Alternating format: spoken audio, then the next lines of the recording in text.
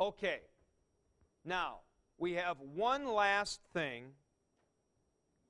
to talk about. And we are going to have in this chapter, I try to introduce only about one thought per chapter, one major thing. This one has two because we don't have to deal with the meanings of the cases here. This is just a new pattern. We are also going to deal with prepositions today. Prepositions. Now, in prepositions, a preposition, you'll remember from English Review for Greek, is placed before a noun or a pronoun and relates that noun or pronoun to something else in a sentence. Normally, a verb, but it might be a noun.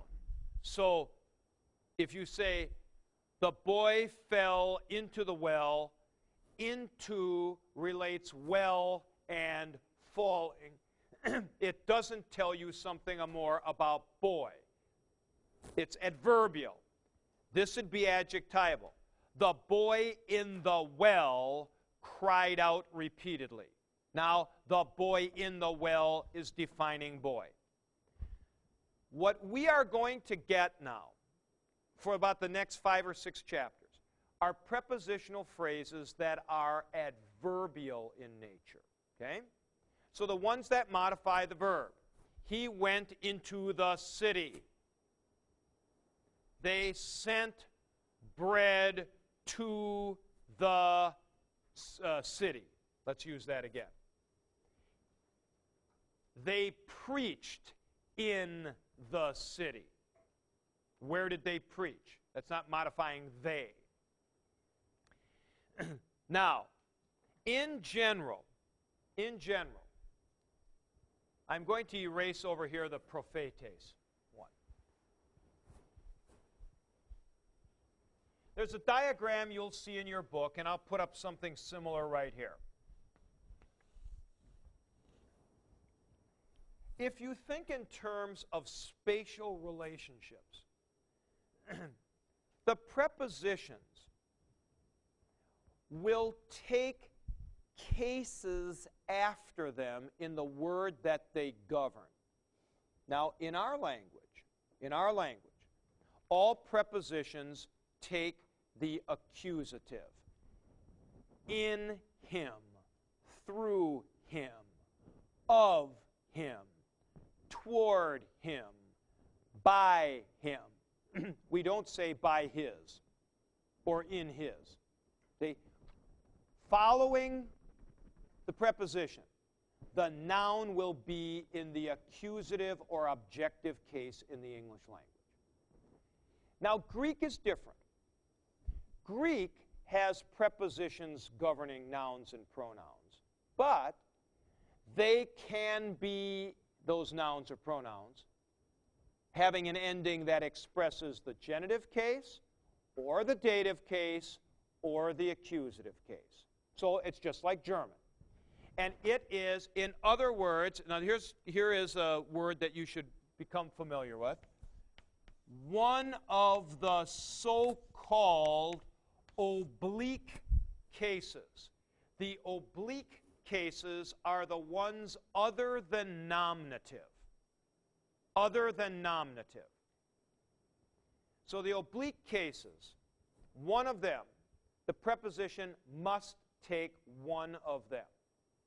And there is, Matthew, a method to this madness.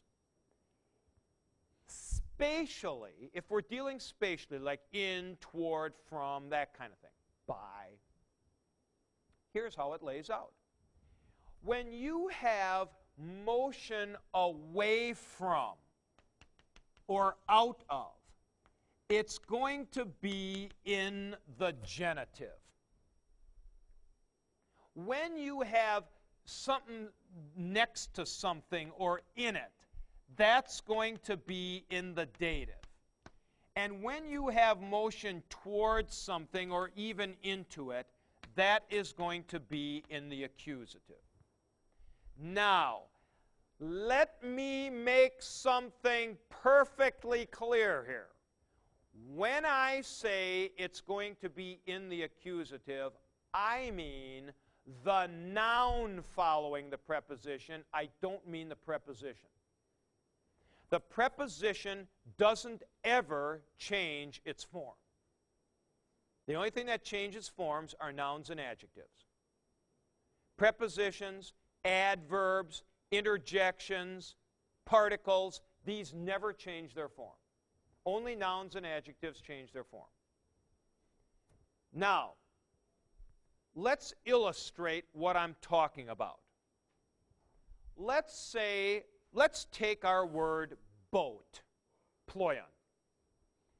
If I wanted to say out of a boat, ek means out of, and now I'm going to put the word boat in the genitive, ek ploiou, out of a boat. But let's say I want to say in a boat. He was in a boat. Jesus preached in a boat. En, now it takes the dative, ploio. Well, how about this? Jesus went into a boat. Eis, ploion. Now, let me put this another way. The preposition is demanding that case out of the noun that it governs. The normal way that this is expressed in English is we say that the preposition takes a case. I think there's a better way to say this. That's what I also say in the book. I think it's better to put it like this, that the preposition demands a case from that noun. So when en is used, it simply demands that the noun that it governs is in the dative case. When eis is used, it simply demands that the noun be in the accusative case, and so forth. So there's a basic overarching rationale, or creed, as you would say, raison d'être, for this, which is that when you have production coming out of, well, that's why it's called genitive, like generating something, moving away from. That'll take the genitive case. Dative is associative or inside. And accusative, like pointing an accusing finger, is motion toward something. Now, what we're getting in this chapter are 6, or if you're from Europe, 6 prepositions. I've put 3 up here. Ek, en, and eis. Out of, in, into. Let me put the other 3 up here. From, like he ran from the bear. With, sun, and pros, toward. So this is with or in, from or out of, toward or into. And those take those particular words. I'm sorry. Those take those particular cases. Last observation on this. Note that the 3 that I put up first, ek, en, and eis, do not carry accents themselves. They are so-called proclitics. That is to say, they lean forward and take the accent of the word which follows them. So they will simply be, you may have recognized this when we read John 1, that we had some ek and eis and so on like that, and they didn't have any accents on them. Then that's fine. It's just, so that's really considered part of the next word like this, ek ploiou, en ploio, eis ploio, ploion. As a matter of fact, for those of you who know other languages, this is very similar to what goes on in other languages. It's also worth saying that prepositions are one of the latest developments in language. And essentially, the cases themselves carried these relationships. The prepositions make the relationship more specific. So the genitive could just be used as separation in Greek. I mean, we get this like the second last day or something like that. Well, the preposition makes that more obvious. The dative is just associative. Well, obviously with en or sun, it's more obvious. And so forth. Rob? The one you just put up there carries a grade. Oh, well, it's, a person kind of does that by nature. If it's written by itself, it would be an acute accent. All right, but as a preposition, it's always followed by a word, right? Unless you have this sentence. The first word is paw, period. Now it'll have an acute. But other than that, the minute you say from a boat, it's going to be paw, boat, because you have a word following. It's accented on the last syllable. Same with sun, which is a one-syllable word, and pros, which is a one-syllable word. So, yes, you are correct that if we have those, I'm just laying them out here by themselves without anything following, it should go like that. That is correct. All right. Let's see here. Oh, would you now open your books? We'll take our break in about 5 minutes. Would you now open your books and go to page 42 and 43? And Mike, I just want to take a look at your book here once.